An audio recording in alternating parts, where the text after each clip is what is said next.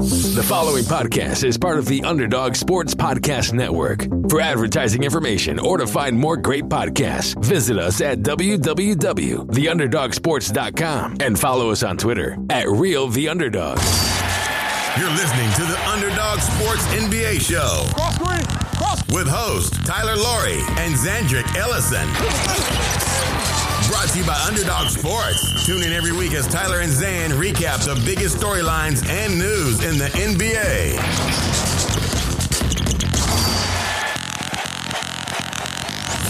Welcome to episode 162 of the Underdog Sports NBA show. I am Tyler Laurie, and I'm joined as always by my co-host out in LA, Zandrick Ellison. Zan, how are you today? Good, I'm doing well. And I think we needed a little boost to get us through the summer, to get us ready for free agency. After the draft, there's just so much information out there that we need some help. And who do we call for help? It's only a few familiar names, right? Who are the top of your list? We call Blake. We call Blake J. Harris. We get him in the mix. You know, we need really good neutral takes and then the occasional crazy Knicks take. So we decided to bring Blake back on because the Knicks traded back in the draft, and that's not something they do super often. So we're excited to hear what he has to say. Blake, how are you? I'm excited to be here, but purely for one reason. I love talking to you guys, but I was really just on because I wanted to find out finally, who did the Knicks actually draft? Like, all this information is out there, Zan says, but like, I cannot find out who are the guys that are going to be on the Knicks in the future. We're Ty all Jones. No. We're all getting to that age, you guys older than me, but where like it's totally defensible as like three old white dudes to be like, why can't they just wear the hats of the team that they're going to? Like, why do we have to go through this charade every year? Why is that an old or white guy? I just think it's more standard for old white people to be labeled as complainers. So I wanted to be stereotypical right off the bat. Last week we let off the show with, I guess, am I remembering it wrong? I remember when Ray Allen was drafted and he was traded and he switched the hats like on his rookie card. You can't do that anymore. Apparently, you probably get fined if you do that now. There's probably very stringent rules. It's just so dumb, right? Like, you were texting us after the draft, like the next day, being like, I don't know who's on what team. Like, Cade Cunningham's on the Pistons. After that, who knows, right? Well, I mean, it's just very white of you, I have to admit. And meanwhile, the modern kids, they're so sexually fluid. They understand like transition so quickly that it doesn't phase them, phases us. And so some sites have updated things. It's nice to know. But yeah, it's a weird rule, right? I don't understand it. Here's an easy fix. How about the hat that you're wearing it doesn't have to be the team that you're on. It's just the hat, contractually, the hat that you're wearing is your favorite team. And or what about like a green cap, and then they could just green screen it after the fact? That's pretty good. While I'm here for the Knicks takes and interrupting you guys, I'd like to share one other thing that I had never really considered. But as Tyler said, I'm older. I'm 38, and I've been a Knicks fan my whole life. And I was telling you guys over text that it occurred to me that never in my entire life have I ever been excited about a Knicks pick. And that's kind of sad because you compare that to like the Jets and the Giants or even Yankees prospects. But like I went through all the roster, and like Charlie Ward is the closest. And that's purely because he was a Heisman Trophy winner. At least the Jets and the Giants sometimes pick like one or two overall, but like that just doesn't happen for the Knicks. That's a part of it. That the Knicks have not had a top two pick in my life. I guess. Well, they had Porzingis that you weren't that into. RJ Barrett that didn't have a lot of heat by the time you got. By the way, I wasn't just that into it. Like Porzingis got booed. Like the fans there were not that. Well, I think RJ Barrett's interesting because it's like, obviously in high school he was considered like better than Zion, and then by the time the draft rolled around, it's just been kind of cool on him. And I think he shot pretty well last year. I don't know how Knicks fans feel about him, but he's pretty promising sophomore year. Yeah, he's good. He's like, I think they realize he'll be a good player. I'll do you one better here, Blake, about your Knicks take. So currently on bovadasportsbook.com, you can look at updated odds for Rookie of the Year.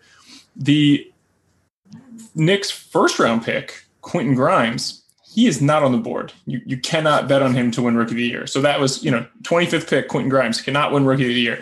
But Miles McBride, who I thought was actually a pretty good pick by them in the second round, he is plus 6,600 to win Rookie of the Year. So two picks, you can only bet on one of them. And Miles McBride has the worst odds of any rookie. Now there are a couple guys. Hold on. My wife also wanted to know who the Knicks got.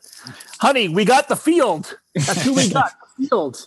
But you know what? Am I reading too many tea leaves here? Because it's like you drafted two young kind of quasi point guards.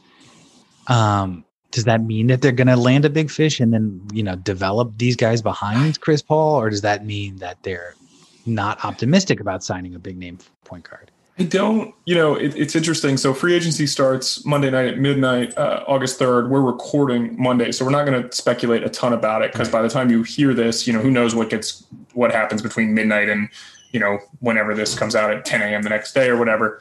But, as of our recording, we know that Chris Paul opted out. And I guess we will talk about him just specifically before we go back into the draft. I don't imagine that he's going to the Knicks because no, it sounds like he's staying. He can only sign a 4-year deal with Phoenix. Everybody else, it's a 3-year deal because of the over 38 rule in the CBA. And so, for the Knicks this year, it just seems like another year where they're not really, these were fine picks, right? They traded back. They got some extra picks. McBride is a young guy who people really like if he can, get a jump, create, some ability to shoot three but it just seems like another year where the Knicks are just like, we're not going to do a whole lot because there's not a ton out there in free agency.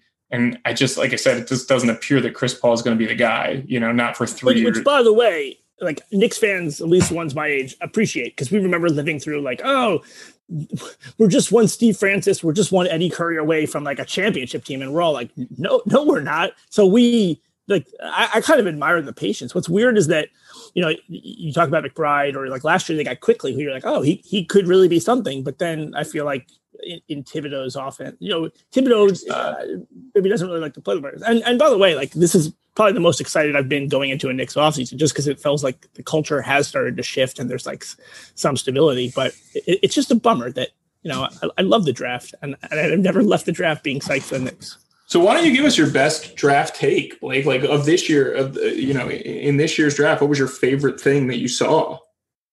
I'll tell you my least favorite thing first. So I think draft grades are the stupidest thing in the world because when I was in school with Zandrick, the goal was to get an A, to get a good grade. And so if there was something I could do to get a good grade, you do it. But the Raptors could have drafted Suggs and they would have got the good grade. So they clearly don't care about getting his grade. The grade is so stupid. But I'll say to that point, one of the reasons I wanted to come on here today is to have it recorded in the annals of time that I think Suggs is going to be the best player in this draft. And I think it's ridiculous that he didn't go number 1 or at least number 2. So now he went 5th, right, to the Orlando Magic. I like their second pick, Franz Wagner, as I touted him, but so the Magic have all these guards that are kind of, good athletes, strong guys and can't shoot at all. So it'll be really interesting to see what Jamal Mosley does. The Magic. It'll be really interesting to see what Jamal Mosley does in Orlando, right? Because now you've got Suggs, Cole Anthony, Markelle Fultz. Doesn't seem, Zan, like a trio of guards that really fit together. No, well, and there were some reports that Suggs hasn't shot well in workouts for whatever that's worth. So you pair him with Markelle Fultz. Can they play together? I think so. They're both big, right? It'll probably be pretty. Well, but the irony is that all the scouting I heard for Scotty Barnes is oh man, he's the best player in the draft. If only he could shoot. That is spot on. That is exactly. It's when they have the prospects in football, it's this is a great wide receiver. He just has bad hands. I'm well, that's a big part of the job. No, I agree. And there's so many guys that were just develop a shot, and it just never develops.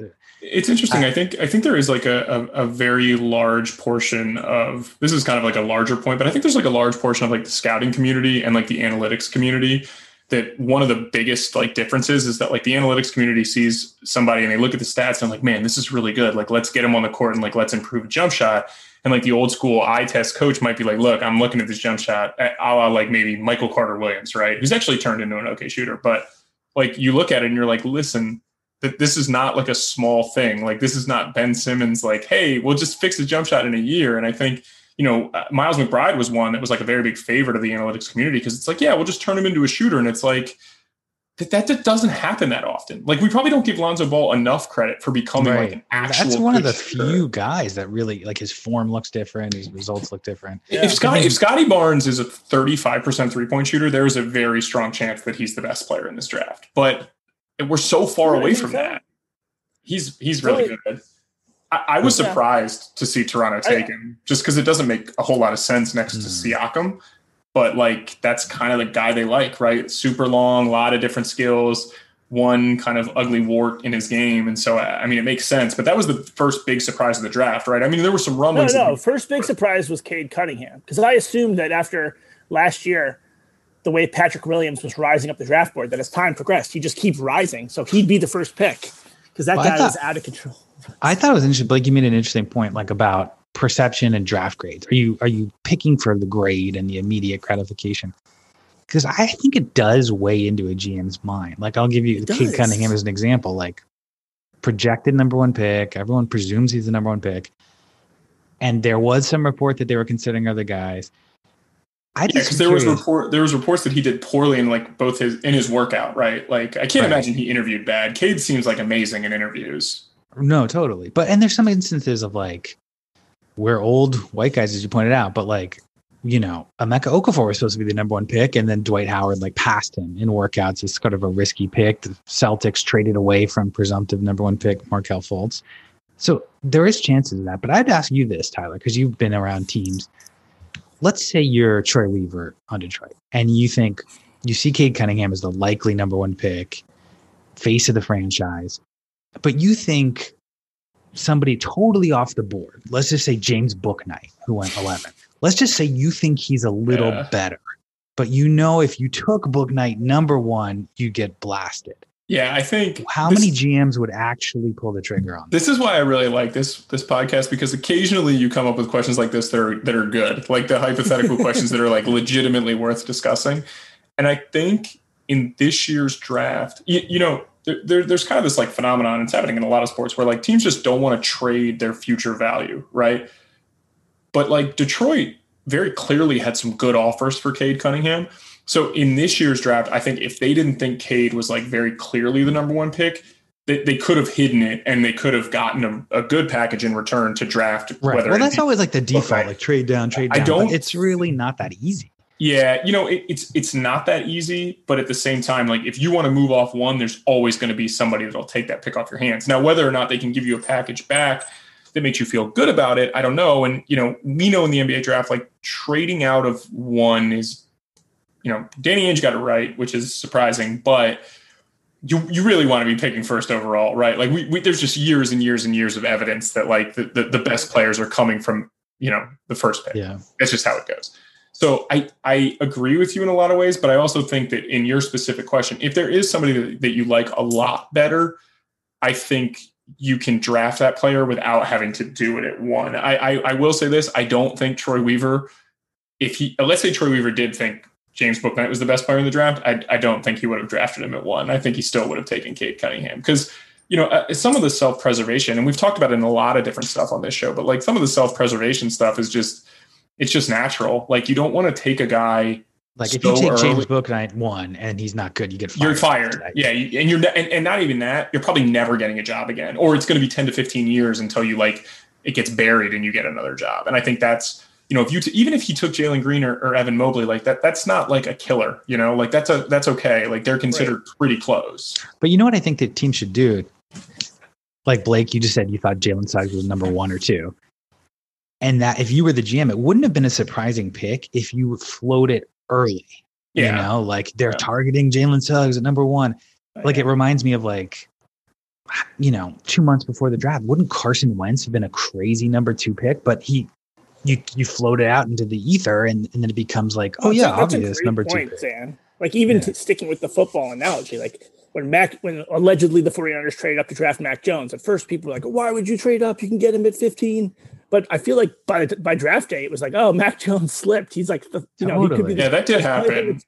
People still thought they were dumb for trading up if it was going to be Mac Jones, but it was like accepted that if he went at 3, like, okay. Like I do feel like he became the third best quarterback in the draft, a worthy number 3 pick by the time of draft, just because it was floated out into the ether and like a month. Right. And Anthony Bennett obviously didn't work out, but in that class, it was so up in the air. Like it was such a surprise that it caught everyone off guard. Like if it had been rumored for weeks, I don't think it would have been that unusual. He had like the resume to be a potential number one draft in a weak class. You kind of need, as my alarm keeps going off, you kind of need a situation where like it's a bad front office too. You know, like you need a front office to not be good at like managing expectations and like managing the media for that to happen. And that's sort of what happened with Cleveland, right? Where like they literally had no idea and everybody knew they had no idea. So it was almost like they just threw a dart at like one of four guys. And what was it, 2014, 2013? Like, yeah, they just like threw a dart at the wall. And I was like, okay. Apparently championed by David Griffin, by the way, who still has a lot of power in New Orleans somehow. I don't understand. So let's talk, before we get like, we can talk a little bit more about the draft, but obviously there were two very large trades that went on. Yeah. Well, can I give you my loser, speaking of? Because I think this kind of ties together. Teams passing on Cam Thomas before pick 24. They're all losers. That's what I got. They're all losers. They all get an F. Like, you know, the perception of the front office, I think, colors a lot of the reaction. Yeah. So, you know, I think the Spurs taking Josh Primo at 12, like maybe he'll be okay. I don't really know. But that would have been so bashed if they were Cleveland or another team. It even still got bashed, which is like it's like a rarity. I think people were like, wow, this is really surprising. But I think you're right, Zan. Like the tenor of how people talked about it was much different. Like if it was done by like Sacramento, like they would have just gotten crushed. Nobody would have been like, oh, it's interesting, right? They would have been like, this is wrong. But don't you think that that's directly related to the quote from Greg Popovich that I criticized and gave you a hard time about, Tyler? Dude, Pop is back. They're going to win the gold medal. I feel like people are down on Pop for the first time in a while because of that quote. That's true. The tide is turned against I would wager that he had a lot less to do with this pick than people think. He's in Tokyo. Like, that's true. I'm not saying that he had nothing to do with it, but I would venture to guess that Pop, especially with, I mean, Josh Primo's like 19 years old. Like, I would imagine that Pop was probably like, yeah, just take whoever you want. But the other thing I was going to say, the other kind of loser to me, and I love him. I think Sam Presti in Oklahoma City is maybe the best GM. Unfortunately, they slid to 6th in the draft in like a 4-player draft. You know, that sucks. But couldn't move up despite all these picks you have.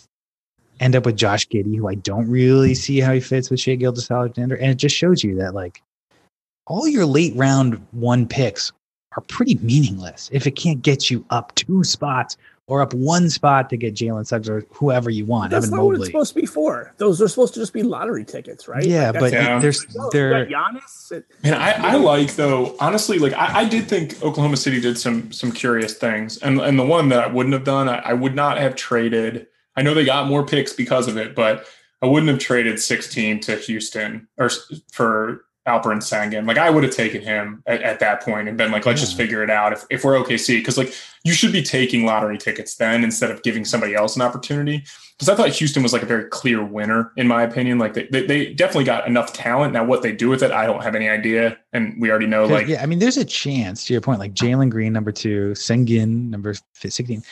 According to some models, like those could be like 2 of the top 3 2 best players. And so like top 2. If I'm Sam Presti, like I don't understand why he's trading that pick. Josh Giddey, I think, was totally fine to pick at 6, especially considering that like the upside of the guys like in between Josh Giddey, like where we thought he was going to go at like 11 or 12, it's not the same, right? And so for me in Oklahoma City, I like taking high upside guys for them, right? And so Giddey has a super high basketball IQ. He loves basketball. That's like all he does. Like, again, this is a let's fix his jump shots sort of ordeal. Right. There was like a list out there saying he's not good at ball handling. He's not good at shooting. His handle's a little loose. Defense isn't very good. Yeah. He's got a chance though. Like I think you know how I am. I don't want to bet against guys who have really, really high basketball IQs. And he does have a really high basketball IQ. I will say though, Bovada also agrees with you, and Josh Giddey's odds to win Rookie of the Year are plus 2,500. So they are not super high. He is like not in the top 15 of people. You want to each make Blake start with you. Make your Rookie of the Year pick. That would be interesting. Well, I have a question first. That maybe sounds like a take, but it's actually a genuine question. So the draft, Zan and I especially love it, and it's like this big event with all this mystery and this excitement and this drama. Why doesn't the NBA find teams for telling Shams or Woj who their pick's going to be ahead of time? Like why? Like what? Why? Like I guess I can't fault them for reporting it, but why would they possibly allow that? I was able to like turn it on for only like 3 minutes because of that. I just watched Woj's Twitter for the whole but what's the point? Like, then why have the televised event? And I think the televised event's cool. So it should be really easy to say, hey, if we find out a team leaked not only that, at time, that's $3 million fine. Not only that, they had it on 2 channels, right? It was on ABC and ESPN. That was bizarre. Like, yeah, and they we got to talk about it. But what do you think is actually the reason? Obviously, this conversation's happened. They changed it. Remember, ESPN, they don't want him to do it. Yeah, so he had to change the wording of his tweets. Yeah, don't you remember, 2 years ago, he was using like there's even like Tyler. But I'm not saying fault Woj. His job is to report what he knows as facts. Why are people allowed to give? How are they going to prove? How are they going to prove like somebody did it? Yeah. It's an anonymous source. You're a journalist. An investigation. Journalistic shield, Blake. Come on, man. It is like a Grinch move because it's like Tyler, you said you were watching online or whatever. It's like you got the information from Woj. That's great. Would it have changed your experience at all to know that information 2 minutes later? No, not at all. I mean, all it did is ruin my experience watching the draft to get text from Tyler telling me. Journalists routinely, when it comes to military operations, sit on or do not act on information that they know is true because it will influence or impact, something that's a process. So why? Basically, this seems like a very solvable problem. One thing about Woj is that, like, I was talking about this with my friends. So obviously the baseball trade deadline happened on Friday, right? And baseball writers seem to actually have a reasonable banter with each other. The 3 big names like John Heyman, Jeff Passan, and Ken Rosenthal. Whereas Schefter and Rappaport hate each other, right? And Woj and Shams has become this absolute disaster scene. And I think Woj was so pissed that he got scooped on the Russell Westbrook trade right before the draft. I thought he was literally insufferable on draft night. He just was trying to tweet out as much information as possible. And I'm telling you, I think it's because he was really upset that he had the Kings getting trading for Kuzma or whatever, and Shams beat him to the spot on the Russell Westbrook deal. But Woj is a Grinch. Zandrick's exactly right. That's the perfect way to describe him. He's just a Grinch. He just is constantly ruining everybody's time by being I have all this information. So I would love it if they find. There's no possible, who benefits from that in any way besides Woj? That's it. And they don't even it's funny. He wasn't even really, he was on the broadcast, right? But he wasn't at one of the main tables, right? Because he was kind of off to the side, right? They had ESPN had what? Reese Davis, Mike Schmitz, who's very Perk, good, and right? Perk was terrible, and Billis. Oh, Jay Billis, yeah. And then they had Woj, and then ABC had Jalen Rose. I didn't watch that broadcast, but Mike Schmitz, he's good, very good. He's good. TV. He's really good. They need to do a better job of having analysts on. I think because Billis is good and he's his typical guy and it's hey, let's use all these cliches, but he doesn't grind film anymore. Right. Well, it shows you the benefit of an actual expert where it's those Draft Express guys blasted Kevin O'Connor for being a part-time draft analyst, but that's everybody, right? Everyone else on TV, it's you have Charles Barkley talking about the picks because he watched 2 tournament games or something. I think it's funny. Go ahead, Blake. I just want to ask you one more question on that subject from before. I understand from Woj's perspective why he does it. I don't think he should. I think there should be a way to stop it. But why do the teams give him the information? How does it actually help them at all? It's good when it's good when he carries their water later on down the road, when he leaks stuff about them. But it's basically for favorable coverage or it's right. It's like trading Right. Yeah, he reported every single pick, so it'd have to be every single team. Right. So did he report every single one? I don't know if he had every one of them because you could tell there were a couple that as it got closer to Cam Thomas not getting drafted above 23 and a half, enjoy my money. I imagined him not even have sources sitting in the draft with binoculars, peering at the card and then tweeting it. So let's do this. I know you wanted to do. I'll give you a quick. But what about Rookie of the Year? Hold on. You guys like winners and losers, right? Let me give you a quick. Okay. I thought Houston was a very definite winner. I just thought they infused more talent than their organization. I thought Josh Christopher was a really good pick for them. The other team that I actually thought was a winner, I thought Orlando was a winner for sure. I think Suggs is okay. I don't love Jalen Suggs like Blake does, but I really like Franz Wagner. Watch his football film. I told you Charlie Ward was the only Nick I was excited about. And I also think Suggs is good. Suggs can play. I also think Golden State was pretty clearly a winner, and I'll say that Kuminga's not on the same timeline as everyone else, but like Moses Moody got his name right on the first try. Take that, Kendrick Perkins. I think that he's like definitely ready to play in a role that, I don't know what you're going to get from Klay Thompson. And although I don't love Moses Moody, like him playing on a good team with a lot of space, I think is going to be a very good pick for them. And so with Kuminga and Wiseman, like you now have they still have tradable assets, right? Like, could you not package Kuminga, Wiseman, and something for Brad Beal? I don't know if you could, but I'm just saying, like, I think Golden State's covered. If they want to play the season out with this group of guys and Steph Curry and they think Klay's going to be fine, I think they're going to be pretty good. And if they don't want to do it and they want to try to upend it right before the season starts, they now have more assets, because Kuminga's a big-time lotto pick. So, yeah, but I would recommend if they wanted to do that, like do it now, because we see it every year. We get so excited about these picks, and then 2 years later we're underwhelmed. And no one really wants James Wiseman anymore. And that's what I'm saying. I think it's got to be this year, right? Like I think it just has to be. And then I will say, like I definitely thought I liked what Charlotte did. Like I thought Book Night falling to them was like pretty lucky, but then like trading back in for Kai Jones is just like it's such a Hornets thing to do, to like mortgage another future pick for a team that's going to be like in the middle of the lottery again. And I just didn't really like that. I liked Trey Murphy to New Orleans, but who the hell knows what New Orleans is going to do, right? So. I'm not sure. And then I liked Cam Thomas to Brooklyn. That was good. It was just a little late. But all right. So rookie of the year, I'll give you quick favorites. And then if you guys want to go off the board, you're welcome to. Cade plus 250, Jalen Green plus 450, Evan Mobley plus 550, Suggs plus 800, Scotty Barnes plus 800, Book Night plus 15, and then Davion Mitchell plus 15. So those are your top 7 on Bovada as of this recording. So I don't know, Blake, you want to go first or Zan, you want to go first? Surely you've got some analytical I'll go model. First because no, I don't. Cause I don't have an interesting pick. I like Jalen Green. I like Evan Mobley. I like all these guys, but it just seems like Cade Cunningham's such an easy lane to be the man in Detroit. Like they were running offense through Jeremy Grant, who I've got a little less efficient as the season went on. I think he has the opportunity to come in right away and be like a 25-5 guy or whatever. Well, not 20 points, 5 assists, 5 rebounds. Yeah. Because I don't see that with Evan Mobley, or Jalen Green maybe, but I think he just has the best opportunity. That's why. Yeah. I would take 250. I mean, it's not plus really 250 exciting bet, but yeah, it's okay.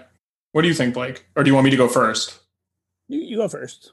Okay. I think I will go different than Zandrick, but I do think his logic is entirely correct. And I think that Cade's going to get the most opportunities. He's also the closest, in my opinion, of the guys that got drafted early.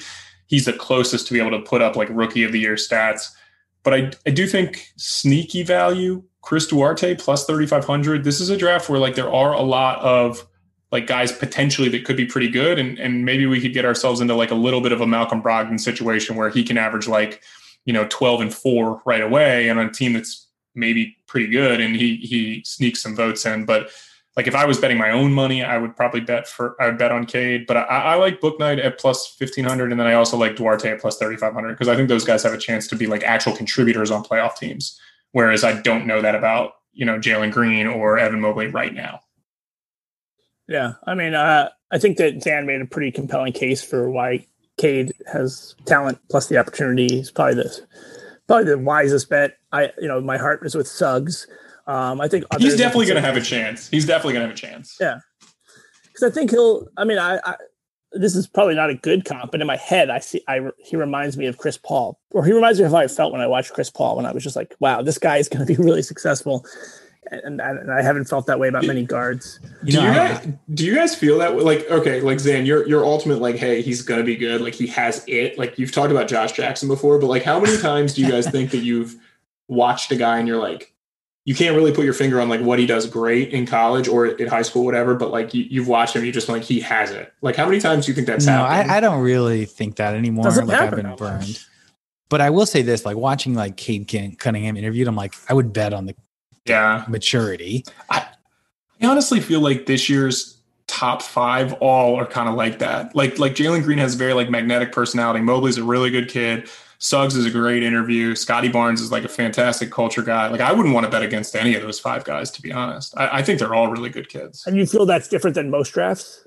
I definitely feel like we randomly get like a you get a Bo Callahan in there where like somebody doesn't go to his birthday party or something. Like you get that every now and again. I feel like that was very like 2000s, right? Like where all the top prospects were just like, I would not bet my money on this guy. Let me give you a quick Jalen Green story before we talk about Russell Westbrook, because we can only talk about how he can't shoot for so long. But Jalen Green, he went to like I don't remember where he's from, but he's from somewhere in California and went to like a San Joaquin Memorial High School in California. That's off the top of my head. That's pretty good. Transfers to Prolific Prep, right?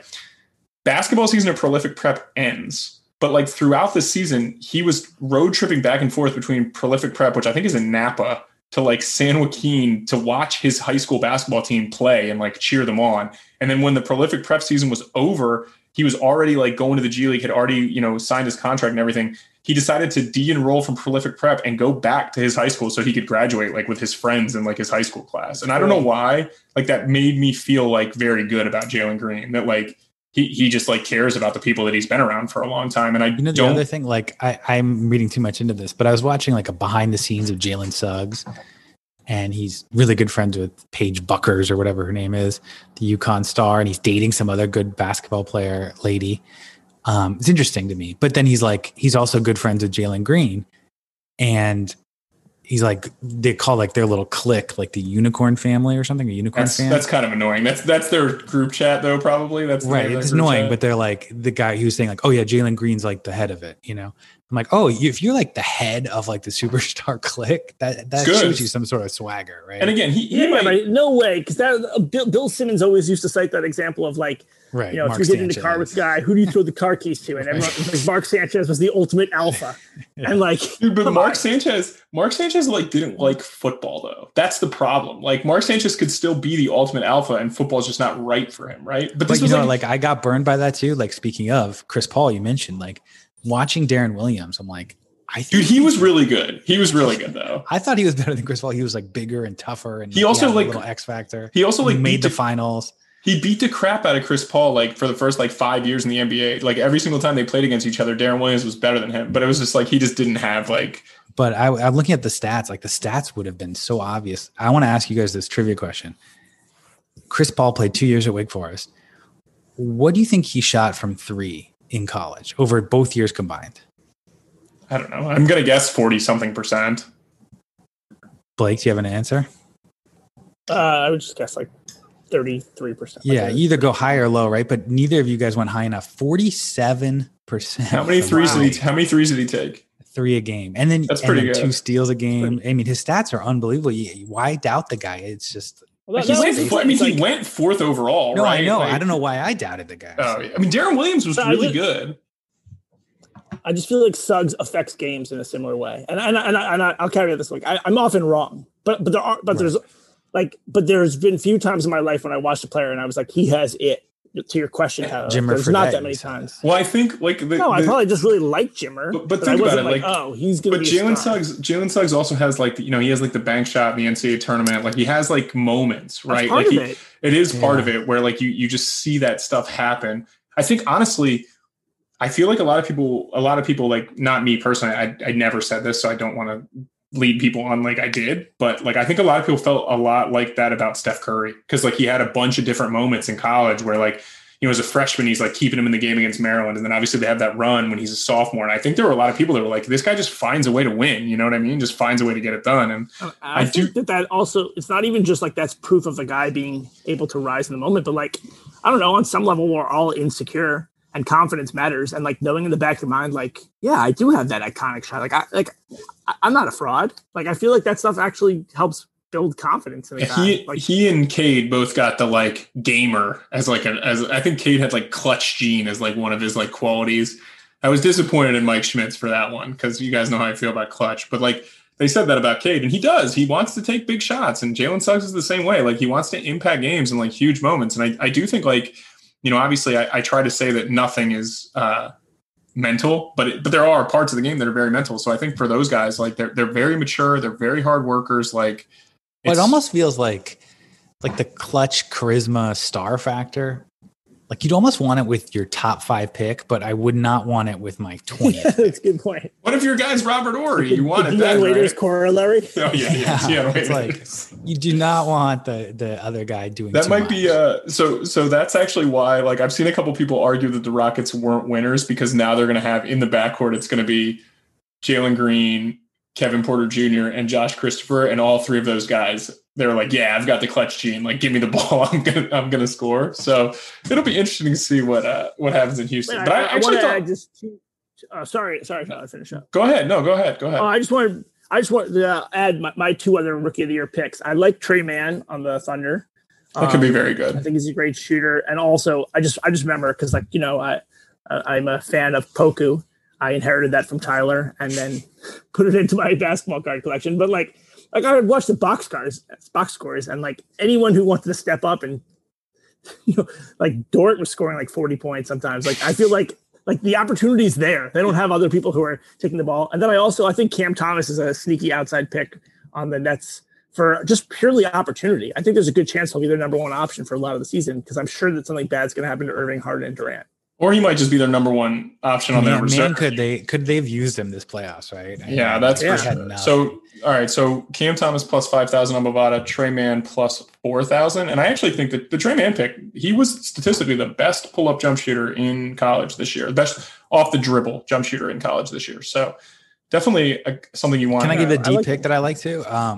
Deep. How deep are we going? Give me like deep. We're going in the 50s. Luka Garza? No, because Zaire Williams went, hyped high school player from California and had a terrible year, still went 10th based on like high school pedigree and tools, I guess. BJ Boston, high school Meanwhile, teammate. BJ Boston, similar year, bad year, but talented in high school, went 51. I'm like, gosh, if you could get that guy 40 picks later, that seems like a really valuable pick. Yeah, I don't know that like Brandon Boston is going to like figure it out. I don't know why he all of a sudden couldn't shoot last year at Kentucky. And I do wonder if like the Terrence Clark thing is going to, I don't want to like sound like glib about it. Obviously Terrence Clark passing away was really sad, but like Brandon Boston like watched it happen. Like, and I don't know if like that's going to affect him moving forward. So I'm a little worried about it. But as far as like you want to talk about like lottery ticket, like that dude's got like size and length and like skill of like what you'd want to see for an NBA wing. So he went 51st. Boston didn't end up keeping him though, right? Where no, he's on the Clippers, which is interesting. Oh, I love it in LA. Oh man, I love it. They probably saw him in high school. Man, the Clippers. I think he's a future starter, maybe. I mean, if everything turns, I got a question for you. Because you've been around some players, some player development. You said, me and Zan care more about the emotional and the mental than you do. But like when something like with like Sharif Cooper, ends up dropping towards the end of the second, late second round, I'm sure that publicly he'd be like, "Oh, I'm going to make all those teams in front of me pay." But like for his own like self-worth and confidence, does that impact him? Like yeah, I don't know. It's a good question. He's a super competent kid. His family has been around this for a long time. His sister's WNBA player. She's married to Dwight Howard. So like they're very comfortable in the spotlight. I think Sharif Cooper is the type of kid to like play with a chip on his shoulder. He's from Atlanta. So going to the Hawks is a really good thing for him. I think he's close to home. He'll be as comfortable as he can possibly be. I was very surprised to see him fall where he did. He's the worst defender in the draft. Like no question about it. He's a horrific defender. And obviously he's not a very good shooter, but he's probably the best passer in the draft. He's a fantastic passer, like really good creator off the bounce, like gets to the rim, high level finishing package. He's just really small. So I think that being in Atlanta, being on a team where the expectations for him aren't incredibly high because of how, like if he gets picked 20th to Atlanta, I think it's different, right? Because they're expecting him to contribute right away. Him dropping into the 40s, it's like, hey, this is a developmental pick. I think that'll help him. I hope it will at least. I really think that Blake's point as well, and also ties back to like the Troy Weaver at one scenario where it's like in his mind he thinks Book Knight is slightly better than Cade Cunningham. But everyone around you is telling you, no, you're wrong. That would sink into your mind. It has to. Everyone has a little bit of that imposter syndrome on them. So I think as a player, if you're like, maybe I'm not an NBA point guard, I know we're going with a lot of football analogies, but it's like, Zan, don't you feel like if Jimmy Clausen or Brady Quinn had been drafted like one, like they were Am I going to be like? I don't know. Would have been a lot better. I agree. They get more opportunities, but you still have pressure of like having to perform. And if you're just not good enough, then like, don't you? Well, we saw Bo Callahan, I thought, crack during that movie too. Like it rattled him. He was rattled. He went 7 to see. I would love to see draft day 2, which is like 4 years down the road, and like they make Bo Callahan like a good player, and Kevin Costner's like on the hot seat again because Bo Callahan's like the best quarterback in the NFL. How cool would that movie be? It was close to being a very good movie. Okay, yeah, we'll see. We'll write it. All right, let's get to the other like big news. Okay, so what do we got? You want to talk about? We don't care about this Memphis trade, right? No, you got to talk about. I will say this: I would just root for Corey Kispert. He seems like a nice guy. I like what Washington's doing. The Wizards had a good draft night for sure. Yes. Yeah. So let's talk about that. That's the big story. What is the specifics of the trade? All right. So Wiz trade Russell Westbrook and I believe a second round pick to the Los Angeles Lakers for Montrezl Harrell, Kyle Kuzma, Kentavious Caldwell-Pope, and the 22nd overall pick. And then they flipped the 22nd pick, which was Isaiah Jackson, to Indiana for Aaron Holiday and the 31st pick, which they used to draft Isaiah Todd. So a lot of moving parts. Let's talk about the Lakers. That's the most, we talk about them all the time, but adding Russell Westbrook is a crazy move, in my opinion. I don't get it. I mean, I get it and I don't. I know that sounds stupid, but like it makes sense. They'll win a lot of regular season games, but if the goal is to win a title, guys, like I don't get it. They we alluded to this earlier, like Shams and Woj were kind of like going back and forth because Woj reported that they had a deal for Buddy Hield around Kyle Kuzma. And that makes way more sense to me from like a playoff roster standpoint than Russell Westbrook does. But Russ is from LA. He's clearly a very good player. So, I mean, I don't know. I think it makes the Lakers worse in the playoffs personally. And I'm very surprised that they did it. And the reason I think it's such a bad move is because they basically used all of their assets to do this. They have nobody under contract except for like Teelan Horton-Tucker and Marc Gasol, and then these 3 guys. So they have to fill out a roster around a total non-shooter, and I just don't know how they're going to do it with no cap space, Zan. So, I don't want to be down on Russ. I think he'll have a fine year, but it just at some point you're going to have to make some shots in the playoffs, and he just doesn't do that. And so if he's not able to be the ball dominant, like terror on transition that he is, when LeBron's in the game, how's it going to work, Zan? Like, how is it? You tell me, how's it going to work? Well, I think I'm more of a Westbrook hater, so obviously I'm against the move. I think it says 2 things about LeBron, actually. Yes. One, it says LeBron doesn't think he can play 80 games in the regular season and 20 plus in the playoffs. So, I'll take 30 games off. Russ, you go crazy like a chicken with your head cut off and like get us to 500 in those games I'm taking off. And he will do that for sure. He's a very good like floor. Like he doesn't necessarily make your ceiling better, but he makes your floor better for sure. Right. And then the other thing I think it says about LeBron is they're betting against LeBron's body in that way, betting on LeBron's like political game in the sense that like we're trading a lot of our supporting talent. We feel like LeBron and Rich Paul can bring in better than replacement level talent. Yeah, like Wayne Ellington's been mentioned, Otto Porter's been mentioned. Like DeMar those are DeRozan, good shooters that can really help. This is not Otto Porter on like a minimum deal. Zan, this is not like a credible way to build your roster though. Like you can't just be like, all right, now we have 3 guys. Russell Westbrook makes $40 million, $45 million for 2 more years. Like the main reason this was great for the Wizards is because they got out from underneath the John Wall contract, right? Like they have cap space. The Lakers' idea of like building a roster is exactly what you said. We're going to put 3 big name players together and we are going to beg washed up older players to ring chase with us. This is the Do you think that like one move they didn't plan ahead? I have to imagine Rob Pelinka's like, I have move C, D, and E already lined up. What makes you think that he has moves C, D, and E already lined up? Yeah, I want to do the same thing. I don't know. He's like, he's not a bad GM. Ari Gold kind of guy. He's thinking ahead of it. But there's not even like there aren't even like C, D, and E level moves, right? Like it'd be great if you could re-sign Danny Green, but like, is Danny Green going to go to the Lakers? He's got a bunch of rings already, right? Is Danny Green going to take a 1 year, $3 million deal to go to Lakers if somebody else is going to offer him 2 for 25? No, I don't know. Some of the names that are very intriguing that they've mentioned, I don't know if they're possible. There's not a lot of cap space out there. So it does make some sense for a player to come to the Lakers and, be in the spotlight and then try to cash in next year. But I agree with you in the sense that, like, big picture, I don't know how this helps them in the finals. It probably doesn't even make them a better team than they were last year. Well, I want to ask Blake this. And Blake, do you think this... Give me, did this help their title odds or hurt their title odds? My initial reaction was pretty much spot on with Tyler's, but there is a part of me that's like, all right, Kyle Kuzma, KCP, Montrezl Harrell, the 22nd pick. Like, none of those 4 things, I'd so much rather have Westbrook than any of those, even if I hate Westbrook. Like, it's not like I gave up anything. So I'm really, you're just concerned about the opportunity cost, right? Like, oh, it could have been Buddy Hield or...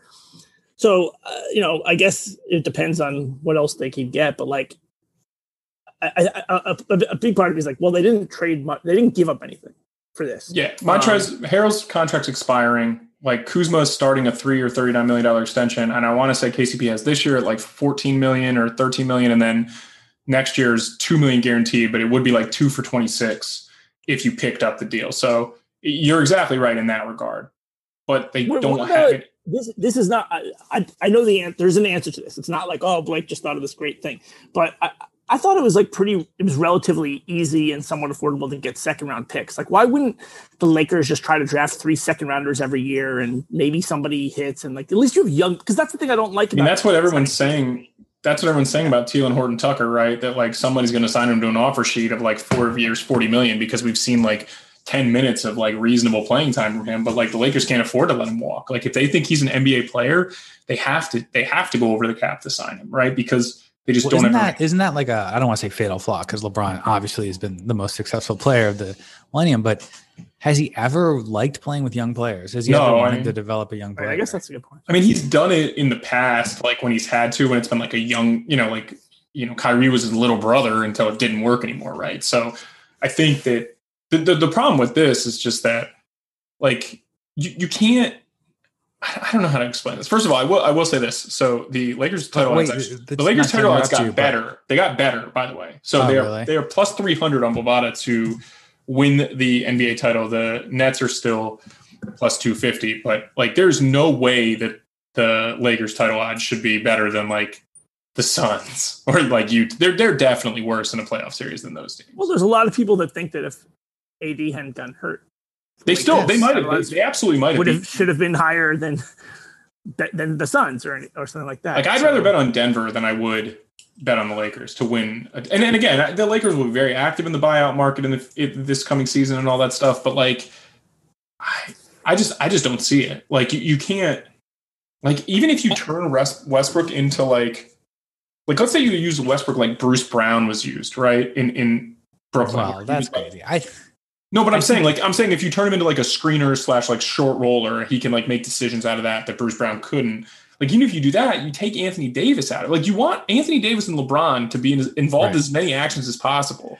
And I mean, like, the Russell Westbrook's primary talents are like defensive rebounding, which doesn't matter at all. And the Lakers were already good. They were already a good defensive rebounding team. And also, like, playmaking and passing too. And LeBron is better at that. So, like, what? I don't think on a game-to-game basis, LeBron is a better creator of shots than Russell Westbrook is at this point, because he doesn't get to LeBron's going to let Russell Westbrook of course not. I think LeBron is much better at dictating the pace and like game flow than Russ, because Russ just plays one. The guy's got one speed. Like, it doesn't make sense. I mean, like, the contract thing is the biggest problem, because you might think, this is Westbrook's better than Schroeder in that similar role, maybe, but it costs 3 times as much. Hold on a second. In just like a vacuum of players that they could get, like, Russell Westbrook was the best player, right? And this is where we talk about this all the time with LeBron. Like, evaluating talent is one thing, evaluating fit is another. Like, Russell Westbrook is way better than Buddy Hield,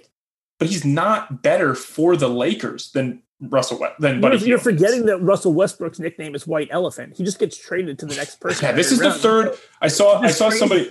I can't remember who said this. Like, Danny LaRue maybe said this, but this is the third team that's gotten a lot better by trading Russell Westbrook. Yeah, it's you're on a date. Not better in the short term. A girl who's like looks attractive, and she's like, "I've been divorced 4 times." Like, huh? Yeah, something's up. All right, I kept thinking of this this memory when I heard about the trade, which was I don't know if you guys played this in gym class when you were younger, but we had this game where it's like there's 2 platforms that are separated by let's say 10 feet, and there's like a rope that swings in between it, and the goal is to get everyone onto this one platform in the end, and it's like, how many people can you get 12 kids to fit on this one platform? And you can get 8 kids. And then, basically you're going from a bigger platform to a smaller one. And it's like after at some point, it's like, wow, we got a lot of people here. It's going to be hard to make room for someone else. And I feel like with the Lakers, like their salary cap is like, there's already got 20 people on this platform. And then Billy Bob from Varsity Blues is like on the rope swinging across. And it's like, wow, somehow we're able to absorb this cap hit. And then again, there's another Billy Bob coming. Like how are they able to I don't know. I will say though, I do. Yeah, like the max salary is a joke. Right? Steph is apparently agreeing to 4 years, $215 million with Golden State. I anxiously await you crushing that one in a couple of years, Zandrick. But I think the thing with Russ, and then we'll talk about the Wizards because they did really well. I think the thing with Russ is that you pay for, you're overpaying for effort, right? You're overpaying for how he is in the locker room. You're overpaying for he does do dirty work, right? But the problem is it's hard to tell a guy like him who does a lot of things the right way to not shoot, right? And when he gets when he doesn't shoot, he's worse, which is it's insane, right? It's like the law of diminishing returns. When he doesn't shoot, he's not in his game. He's not very good. But then when he shoots 25% on 12 threes, it's all right, well, this isn't good either. So you have to find a balance. And maybe LeBron is good enough to find that balance with Russ. And I think obviously LeBron is okay deferring at a certain level. We've seen him defer to Anthony Davis in big spots before. And obviously they can play Russ with the second unit and he can kind of prop him up. And so I think, like I said, it'll be really good in the regular season, but in the playoffs when Russ is just standing in the corner and no one's guarding him and they're just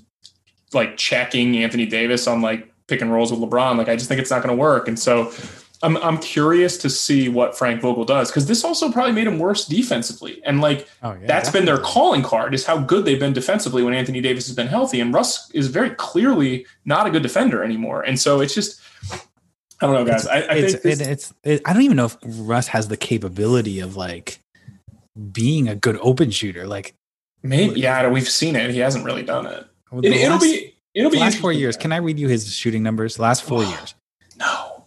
From 3, 30%, 29%, 26%, 31%.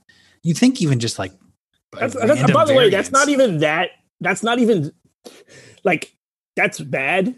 But I feel his free throw thing is inexplicable. Right, that's what I was going to say. So he used to be a good free throw shooter too. Yeah, that's what I'm saying. He had been 80% for 7 years in a row, over 80%. And then the last 4 years, 74, 66, 76, 66. What the heck? Yeah, I don't get it. He was, I will say though, when he got healthy in DC, and again, Washington was a perfect team for him because they needed him to do so much. Lakers are certainly not that way. He was really, really good. Averaged a triple-double last year. And he's going to do the same type of stuff. It'll be interesting to see how much better of an open shooter LeBron is, honestly, because he'll get a lot of spot-up jumpers. He really will. All right, let's talk about all this. You get this. You get this for the. Do you think this conversation happened? Go ahead, Dan. No, I was going to say, for all the flaws, it's a pretty, you get all of that for the affordable price of $47 million next year. It's crazy. Honestly, for the basketball mind in me is this is a disaster. Let's not do it. But the curious part of my mind is this is fun. Let's see what happens. Because there's so many ranges of outcomes with LeBron. He frequently surprises me, both positively and negatively. But there's a chance that he just buries Westbrook in the media 10 games into the year or something. And I would love to see that. But there's also a chance that Russ infuses the Lakers with much more toughness than we've seen them play. It's possible that we see a different level of Anthony Davis. And we see this happen with guys that Russ plays with, where all of a sudden they elevate their games because their motor is improved. And so I am curious to see if something like that happens. I thought this trade was stupid when I read it, but I'm genuinely excited to watch it play out for the Lakers. That's a good way to put it. And I know Russ is one of my favorite players. I know because oftentimes on text, Tyler and I are very excited about Russ and him putting up 20, 20, and 20 in like the first half. But the numbers are crazy. I'm excited. This is probably the best way. As a fan, I'm pretty psyched to see how this experiment turns out. All right, so although Wizards, I will say one more negative thing though. I just realized it. Westbrook plays fast. Last year, the Wizards first in pace. The year before, Rockets third in pace. LeBron has almost never been a top 10 team in pace. He does not. I think only 2017 in Cleveland, either 2017 or 2018, they pushed the ball, and he did not like it. They did it, but he didn't like it. And so, so like maybe it's an exclusively like, hey, LeBron's like, I'm taking off 40 games. Like I need except some that rest. he's not going to, right? Because like I remember after the bubble season when they won the title, play. Right? Like it was almost like considered common, like it was a fact that like the season after the bubble when they won the championship, LeBron was going to like not play that much. Like even like the win totals were like, oh, well, it factors in LeBron's probably going to take off the first 6 weeks. And he plays he does. He wants to. He certainly wants to. Maybe they're just going to flip Russell Westbrook in some like under the table number of dollars to Portland for Damian Lillard. And I was thinking that too because the can't salaries do match. Yeah, there's nothing there's no way to make it work though, unless you're going to trade like Russ and Anthony Davis. That would be awesome. All right, let's talk about the Wizards real quick. We got like 5 minutes. Wizards, like I said, get off the John Wall deal, open up a ton of cap space. Not necessarily this year. I think they saved $9 million this year, but then $25 million next year, which was going to be unheard of. But basically in 2 years they get off John Wall, and that's pretty spectacular. They get the 22nd pick, turn it into Isaiah Todd. Definitely a good developmental pick for them. They also get Aaron Holiday, probably more of a backup point guard, so they still do need to decide what they're going to do at point guard.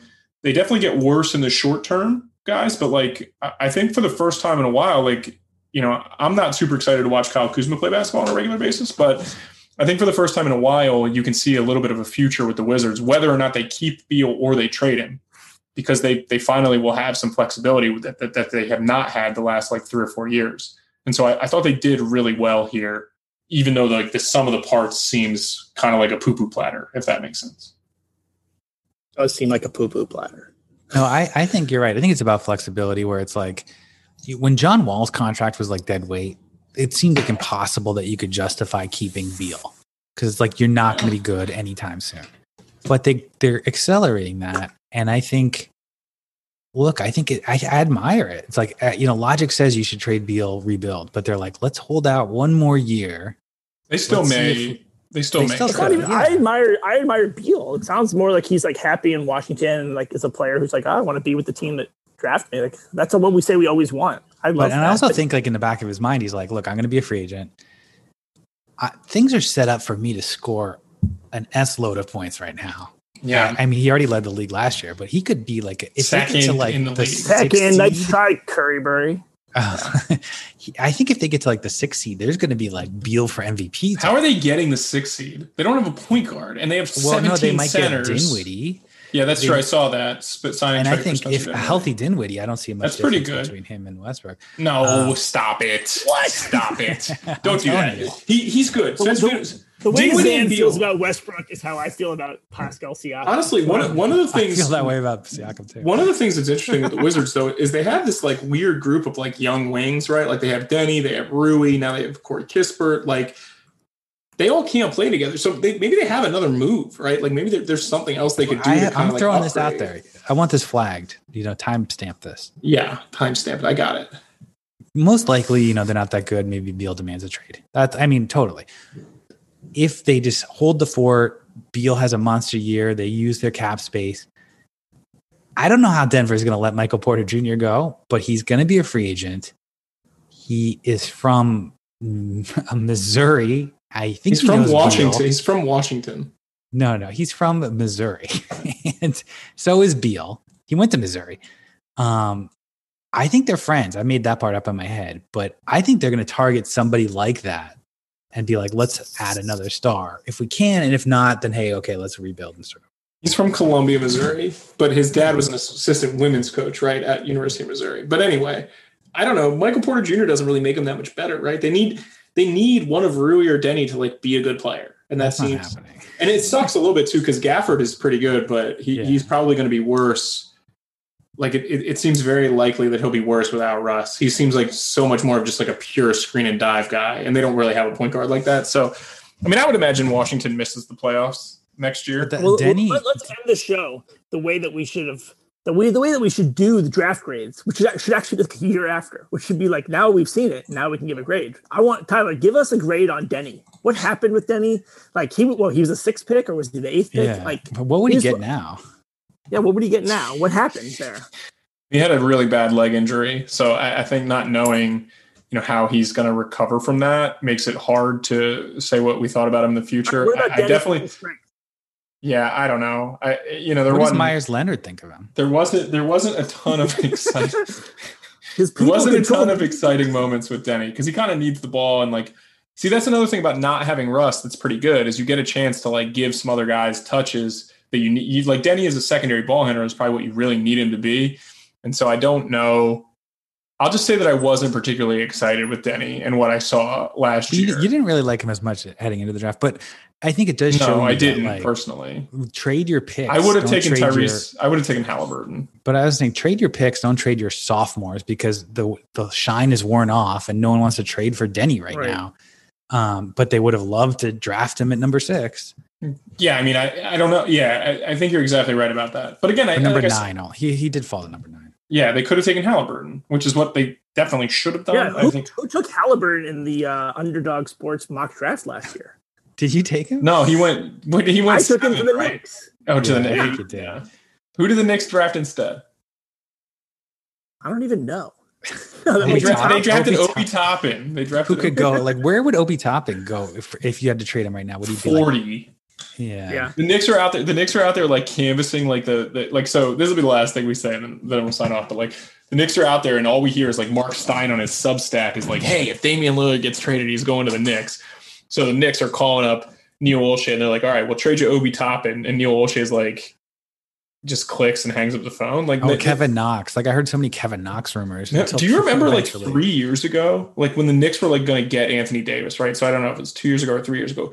It's they're going to Kevin Knox in the 4th pick. And it's dude, Kevin Knox stinks. He's an NBA player. It doesn't stink. But all these guys. Have you seen his summer league tape? I don't know, man. It's not even good. It's not even, it's Kevin Knox is probably one. I don't know. I didn't read the Zandrick Ellison LVP column this year, but he almost won it 2 years in a row, basically. He's too young. I don't give you rookies, but or young guys like that because he's still very young. But he was one of the worst players.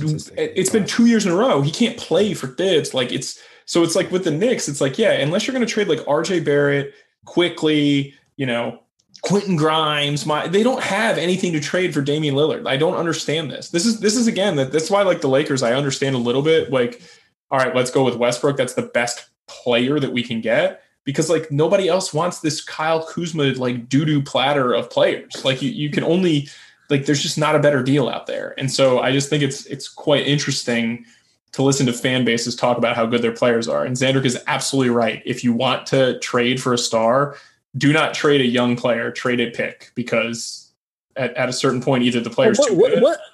What's the, so I understand what Zan's saying, there's a depressed value, the shine's off these guys, but does it actually pan out? What are the examples of a guy who had a poor rookie season and then kind of turned it around? It's a good thing. I feel like people talk about Brandon Ingram, but RJ Barrett. I mean, there's guys that it's very unlikely that you're going to have. I don't think RJ Barrett. You think RJ Barrett's trade value is higher now than it was a year ago? I feel like it was I think it's higher now than it was last year. I think it's lower than when he was the 4th pick. Yeah. Looking at the picks last year, I would say of the lottery picks last year, the only ones who went up in value, I think, are LaMelo, Halliburton, and Halliburton. Anthony Edwards is as valuable. He was the number one pick. Oh, I get he's as valuable as drive off the car driving off the lot. Right, exactly. That's what the value is. Is that it? Nobody else? Well, I mean, Patrick Williams is pretty good. I mean, it was also a weak Wiseman is definitely not as good as the 3rd pick coming off injury and stuff. I think there are guys people that are worse than their value at the time. Okoro was the 5th pick, Killian Hayes was the 7th, Obi Toppin 8th. Maybe it's just a bad draft. Jalen Smith 10. Definitely worse. Definitely worse. Also, by the way, I just want to throw this warning out here now. So we'll talk about free agency next week, but I don't want to hear anybody tell me how good of a signing Langston Galloway is, or like Bryn Forbes. Like when one of those guys signs with the Lakers and they're like, yeah, they're shooting.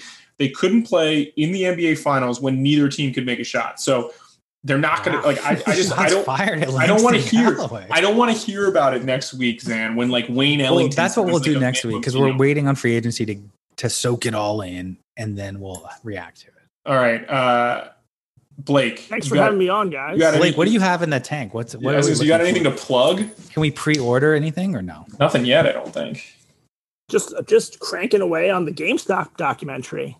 Oh, yeah, can we actually, if listeners could email you, could they pre-order your Larry David book or no? No, they cannot. But I mean, like you directly, maybe you'll like reach out to them and they can start a friendship for life, but that's not how this works. What do you got in the tank on Reddit, Zandrick? Anything good? I did my 99-cent thing. It was just rushed. Too much going on. You had 9,000 guys on it when you sent it to me too. So hopefully you were able to pare it down. I will say one last thing. I wanted to go over. I can't get my mouse working. LeBron James plus 1,200 to win the MVP. Anthony Davis plus 2,800 to win MVP. Russell Westbrook plus 6,600 to win the MVP on Bovada. Gotta like Anthony Davis's odds if he can stay healthy. Really? Right? I don't think so. Plus 2,800. That's pretty good. Okay, I am. That's like your Chris Duarte to win Rookie of the Year. He's because he averaged 12 points a game. That happens. That happens. You never know. All right. Zan_Ellison on Twitter and Reddit, at Blake J. Harris NYC on Twitter. Email the show, ZandrickEllison@gmail.com. And as always, we'll be back next week. And as always, guys, thanks, Blake. Pleasure. Thanks for listening to the Underdog Sports NBA Show with your hosts, Tyler Laurie and Zandrick Ellison. Tune in next week for more NBA storylines and news.